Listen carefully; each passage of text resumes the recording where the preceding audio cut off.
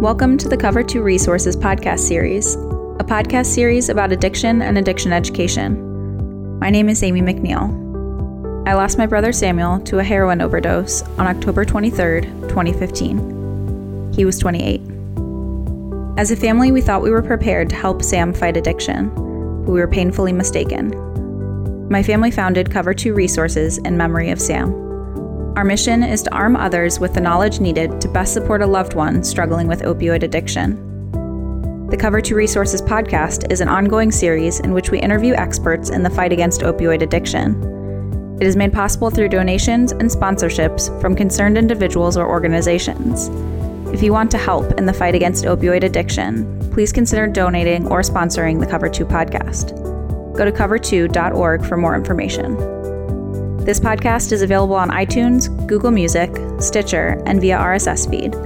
Simply search for the full name, Cover 2 Resources, on your platform of choice. Thank you for listening.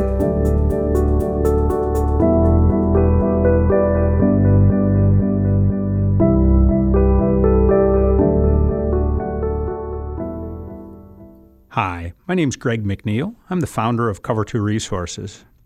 Naloxone is administered probably thousands of times a day in America to bring people back to life from an opioid overdose. Typically, a friend or family member finds an overdose victim and calls 911. EMS administers naloxone and transports the patient to the ED, where they're monitored until it's safe to let them leave. Most often, offers to help them into treatment are refused. New studies revealed 10% of them will be dead within a year. Here to talk about that and what can be done to help more people into treatment at this critical moment is Dr. Scott Weiner, who practices emergency medicine and is affiliated with Brigham and Women's Hospital in Boston, Massachusetts.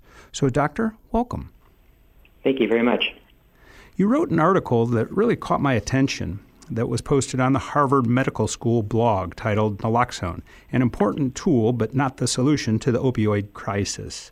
Naloxone, today, it's saving a lot of lives. So why isn't it a key part of the solution? Well, it actually is a key part of the solution. It's just not the total solution. So I think probably the best way to frame substance use disorder overall is just to think of it like any other disease. We need to get rid of the stigma and just realize that it's a disease that people have, and we need to figure out how to treat them. And I think in this case, probably the model that works the best in my mind is about diabetes. A person could have diabetes. They might take their insulin and then not eat enough. They could become hypoglycemic, where they're unresponsive, and then they are rushed to the emergency department. They're given glucose so we can revive them, and then we get them back to a functioning state. And they're alive, which is great, but we didn't solve their underlying disease, and that's very similar to the model with naloxone. It basically just gets that person through that overdose, but it's not a panacea solution. And that was the whole message of the article. So you've studied this very carefully. In fact, you were able to gain access to some data that otherwise wouldn't have been available to study this through Chapter 55 legislation. As part of a multifaceted effort to combat the opioid epidemic, Chapter 55 of the Acts of 2015 was passed by the legislature of Massachusetts and signed into law by Governor Baker in August of 2015. This new law permits the analysis of different government data sets to guide policy decisions and to better understand the opioid epidemic. What happened was that the Commissioner of Public Health is Dr. Monica Burrell, is a big fan of using data to figure out more about public health. And she and her team realized very, very early on that they had a bunch of interesting data sets. They had death records, they had ambulance transport records, they had all-payer claims, which means that they had all the medical record expenditures for everybody in the state, regardless of who the payer was. So it could have been Medicaid or Medicare or private insurance. But all the databases, and I think there's something like 15 or 20 data sets, they were all separate. And so they had the idea to actually link them together. But the way they did it, I thought, was also very innovative, is that the government basically mandated that it be done, so they put some funding behind it, and then they made an academic and public partnership where those of us that do research could propose to the state some ideas that we had, and then some teams formed. They refined the study questions, and then we were actually able to answer these questions that we had wanted to answer for so long. So our study was very simple, actually, and they actually did many more complex studies, but my study was very simple. And what I wanted to figure out was, as you mentioned, I'm an emergency physician. I see patients in the ED after they had an overdose and they get naloxone and they survive. And then very commonly that patient that's revived, they just want to leave the hospital. We offer them treatment. In fact, by law in Massachusetts, we have to offer them to see a social worker if they'd like to talk to a social worker and offer them resources. But often they just want to leave.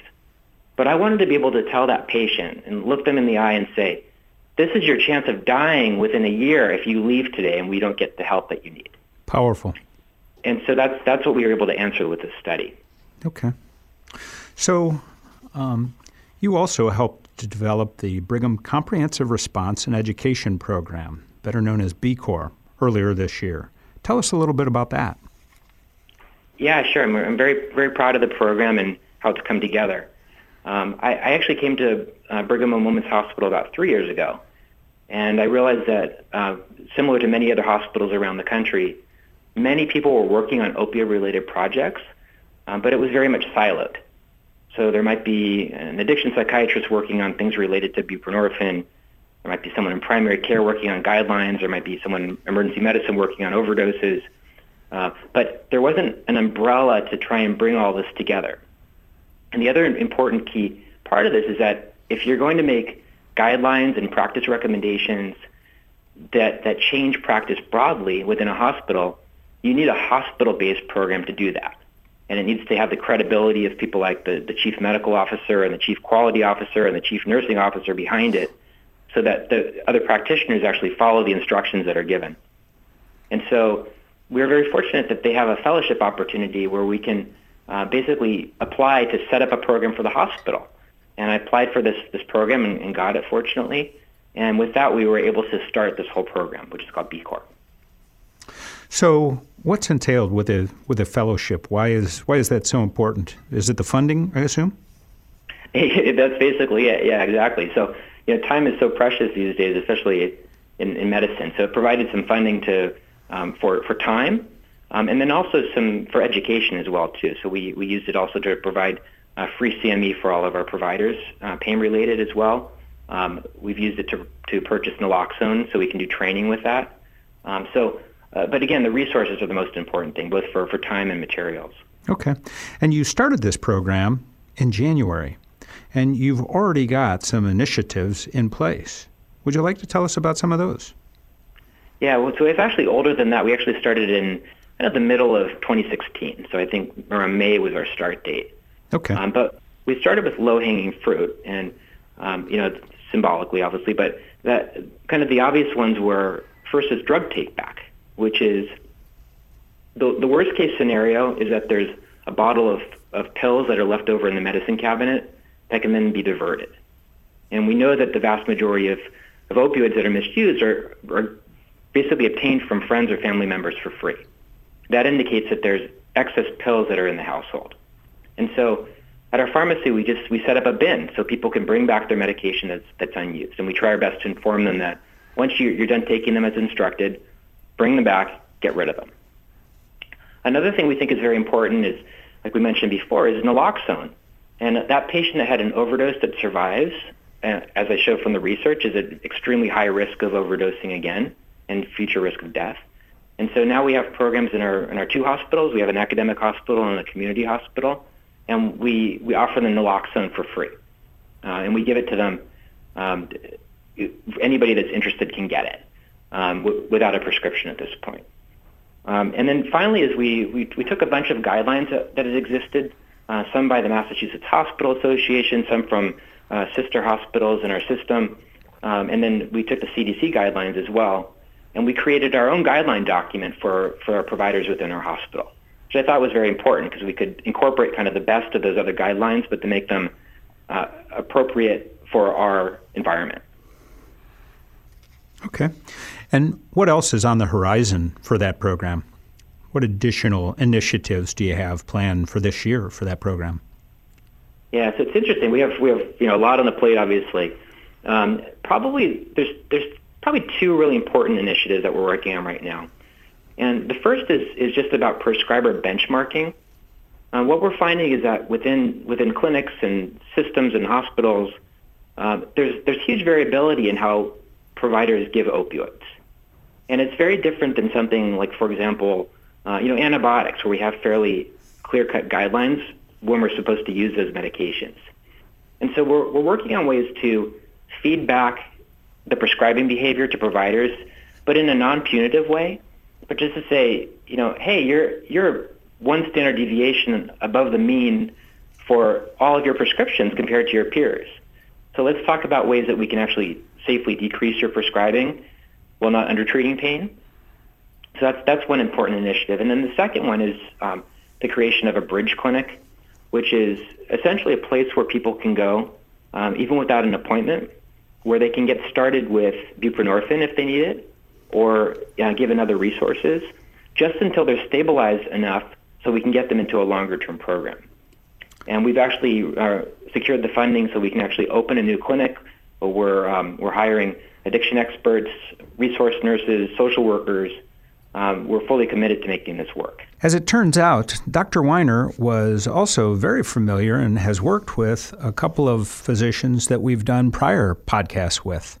In episode 138, we interviewed Dr. Catherine Hawk, an emergency physician and assistant professor at Yale University's Department of Emergency Medicine. In that podcast, we discussed a study done by the Department of Medicine that utilized 329 patients and monitored their progress and showed significantly better results by those in the Suboxone control group. So let's spend a little bit more time describing that bridge clinic. Could you go into a little bit more detail on that, Doctor? Because that sounds like something very, very powerful that many communities could use. Yeah, I wish I could claim responsibility for the idea, but I certainly can't. It was some other very brilliant people came up with this. And one of them is the system that you heard about on a previous podcast from Yale, where they actually studied it and they started this program. They found that if you came to the ED after or with withdrawal symptoms or an overdose, and they got you started on buprenorphine then and there, got you connected to a clinic, they had 70% of patients who were still on treatment at a month, compared to less than half of that if they were just given the standard of care. We've actually figured out that not just the ED population is extremely vulnerable, but there are patients from primary care that need help, and then there are patients in the hospital too. A classic example is something called endocarditis, which is a heart infection that you can get if you're injecting drugs. And we have people that are in the hospital for weeks at a time where we're handling problems, we're handling all their cardiologic problems, but we're not adequately treating their substance use disorder. And so this is a way to actually tie that all together. We can get them started on stabilization for medication, and specifically buprenorphine. That's what we tend to use in our hospital. But with the idea that if you're actively using, you've got a brain disease, and your brain is basically telling you, just get the next dose. And as we know, people, they lose their family, their friends, their jobs. They resort to criminal behavior just in pursuit of what this addiction is doing to them. If we can get them stabilized and get them started on buprenorphine and take that the fear of withdrawal off the table, then we can start to talk about how we can get structure into their lives, get them counseling, get them a stable outpatient provider. And so that's what the Bridge Clinic is about. It's about that bridging period where we're trying to stabilize people and get them the help that they need. So can anybody in your community that's struggling with substance use disorder go to a Bridge Clinic? Yeah, well, again, they're starting to pop up. In Boston, currently I'm aware of 2 of them. That's at Massachusetts General Hospital and Boston Medical Center. And both of them have a walk-in model currently. And then our clinic will also be a walk-in model. it's an interesting question. The funding for ours is coming from Medicaid, and we're entering into a Medicaid accountable care organization. So we found that very interestingly is if you change the incentives and flip them around, so you actually look to help people and save money as well, and then the hospital makes more money, then you can actually do programs like this. So we're using our funding to kind of turn things on their head, because the old-fashioned model of just like fee-for-service for addiction services doesn't cover the expenses of the addiction services. So that's our incentive to doing so. Yeah. So irrespective of insurance, people can walk in and they can participate at the Bridge Clinic. That's the vision. We'll see how this works out. We actually haven't started open. We haven't opened yet, but we're aiming for early spring, and we'll take all comers at this point. So it was interesting. In episode 108, Dr. Weiner was also familiar with the physician that we interviewed there, and that was Dr. Belma Andrick. And in that episode that was titled Removing Obstacles for Recovery, it was all about this team that came up with this concept of utilizing Suboxone in the ED.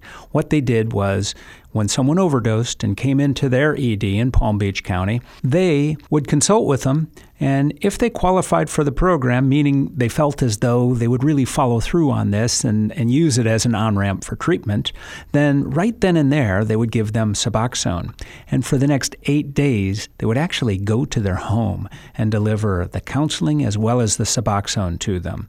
At the end of 8 days, they come into the local healthcare provider and treatment facility and get an assessment. Now, at that point, they've stabilized and they've had great success in getting them in. That was our point of reference here in our discussion with Dr. Weiner. So the basic model is this, is that, so obviously to prescribe Suboxone for the addiction indication, you have to get a special waiver from the DEA. So you have to take a course that's 7 or 8 hours and take an exam, and then you can get this special certificate that says that you can prescribe. And I won't editorialize too much, but I always thought that was kind of silly, because I don't have to do that for any other medication, but I do for this. But that's a huge barrier. So we're working really hard to try and get as many primary care physicians waivered as we can. And then we've got an excellent department of psychiatry and addiction psychiatry division as well. And they work very collaboratively with the primary care physicians. So the idea is that they're not actually prescribing the buprenorphine, the Suboxone, but they're kind of co-managing with the primary care physicians until the primary care physicians feel comfortable with them and feel that the patient is stable. And then it just becomes like any other medication. It's just like, okay, you're taking your blood pressure medication, and you're taking your substance use disorder medication, and you're taking your insulin. And so it's starting to gain some steam. It just takes a while for people to become more comfortable with it. But they're seeing the successes, and that's very meaningful. Wow. Now I want to move along to another innovative program that you came up with to educate the public. And that was with you outside of the hospital. You set up a mannequin on the street in high overdose zones, or a high overdose zone, and you asked passersby to role play a scenario where they've come across an overdose victim. Tell us about how that works. Yeah, sure. So the scope wasn't initially educational. The idea was something that some colleagues and I came up with, including Dr. Scott Goldberg, who's one of my co-attendings at Brigham Women's Hospital, Ted Lau, who's one of the residents, and a couple other collaborators. And we said, we realized that overdoses were increasing, and sometimes it takes a while for the ambulance to actually get to the patient. So I said, what would happen if we would pre-station naloxone? So we could have it just in a public space where if someone found someone that needed help, they needed naloxone, they could call 911 just as usual, but they could actually access the naloxone much more quickly than it would take for the ambulance to arrive. And so as part of that, we wanted to prove that it was possible. And so sure enough, we geocoded all of the EMS ambulance runs for overdose in the city of Cambridge, Massachusetts. And we found 2 hot spots where they tended to cluster. And one of them was in this big square called Central Square. And so we found a good location there, and with the collaboration of police and fire in the city, we set up a mannequin. which basically was just lying on the sidewalk, and there was kind of fake drug paraphernalia at their side. And we asked passersby if they could, what they would do in that situation. And as soon as they indicated that they would call 911, we handed them a telephone, and they would role play with someone on the other line that was actually reading the exact same procedures that they would get if they actually did call 911. But the difference was that about 100 feet away we had a box that was locked, open with a code, where you could actually get Narcan, and then they would get it and they'd bring it back to the mannequin. And we wanted to see if they could administer it to the mannequin with no further instruction, just over the phone. And we found that 49 out of 50 people were able to do it without any difficulty. The one person that wasn't able to actually had the apparatus upside down, and that was the reason why they couldn't do it. 98%. That's pretty good. Yeah, and one of them was a woman that had a baby strapped to her chest, and she was like bent over administering the Narcan. We said, you don't have to do this. And she's like, no, I take the baby everywhere. This is fine. So it was very rewarding to see. People were very willing to help, and it was very easy to do.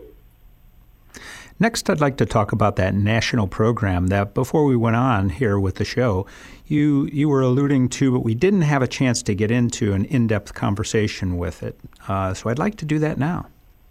Sure. There's a program that's basically co-sponsored by the American College of Emergency Physicians, or ACEP, and CMS, who obviously is in charge of Medicare. And they started a couple of years ago a network that was called eQual, an emergency quality network. And the initial goals were to work on some metrics that were important for CMS. For example, improving the care of patients with sepsis, improving the care of patients that presented with chest pain, and also for reducing unnecessary imaging in the ED, both for the reasons of controlling costs and also radiation. And the project was designed to work with, it's called the MIPS program, which is part of CMS, where physicians that do quality programs like this actually get a couple percentage of an incentive to be able to do this project. And it basically targets and affects the community hospitals, which, there's far more community hospitals in the States than there are academic hospitals. But unfortunately, sometimes they're a little more disconnected from the very up-to-date recommendations, just because this is often not residents around and active teaching going on. And they've been very successful with that. So we recently put a proposal in to add a fourth arm to this, which would be opioid-related issues, and it's graciously funded by the Addiction Policy Forum. And the idea is that we're going to be creating some guidelines for opioid prescribing, and then also increasing resources for patients with substance use disorder, whether it be actually starting buprenorphine or providing naloxone for their patients.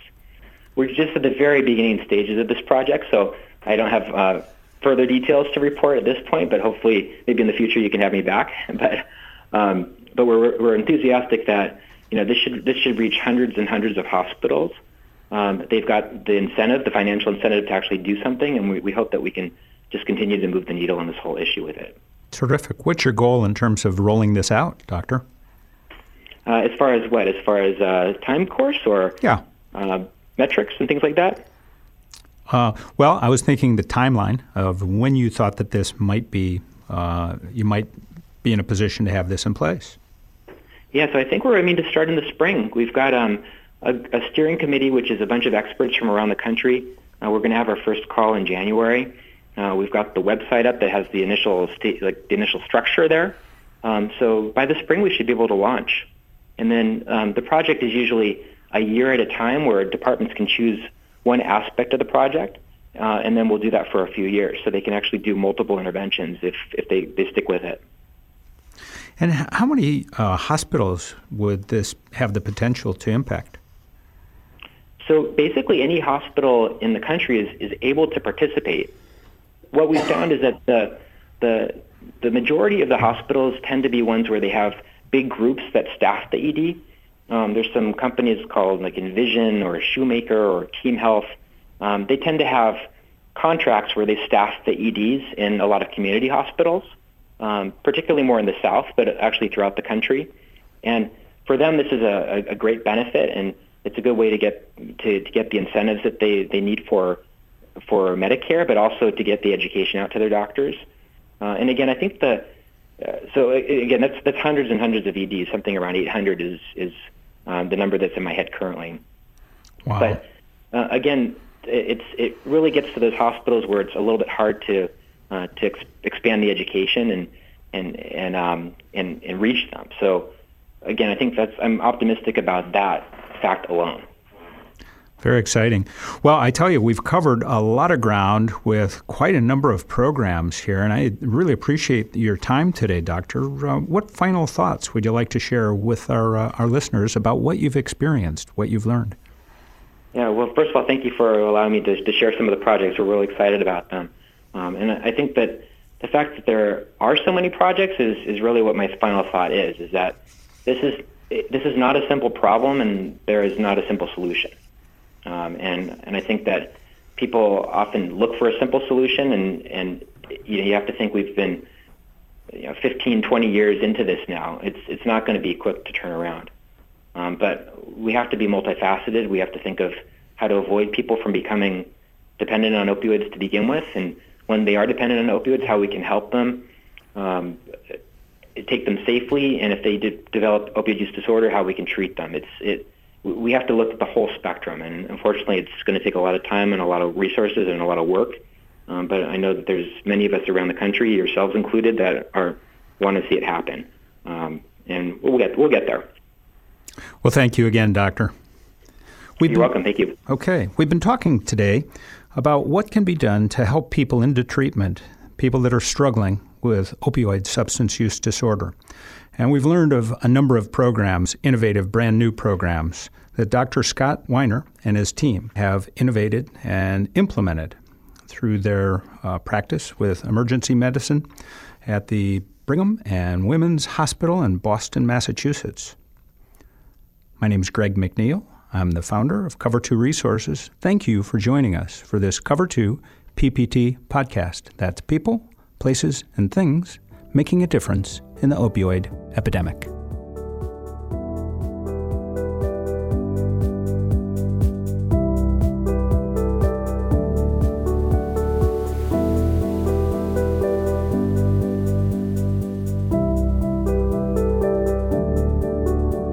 Thank you for tuning in to this episode of the Cover 2 Resources podcast. This episode is a production of Cover 2 Resources and is made possible by listeners like you. With your support, the Cover 2 team can continue to research and broadcast these resources to others in need. If you'd like to donate or to sponsor a future podcast, please visit cover2.org. As always, thank you for listening. Together, we can make a difference in the opioid epidemic, one life at a time.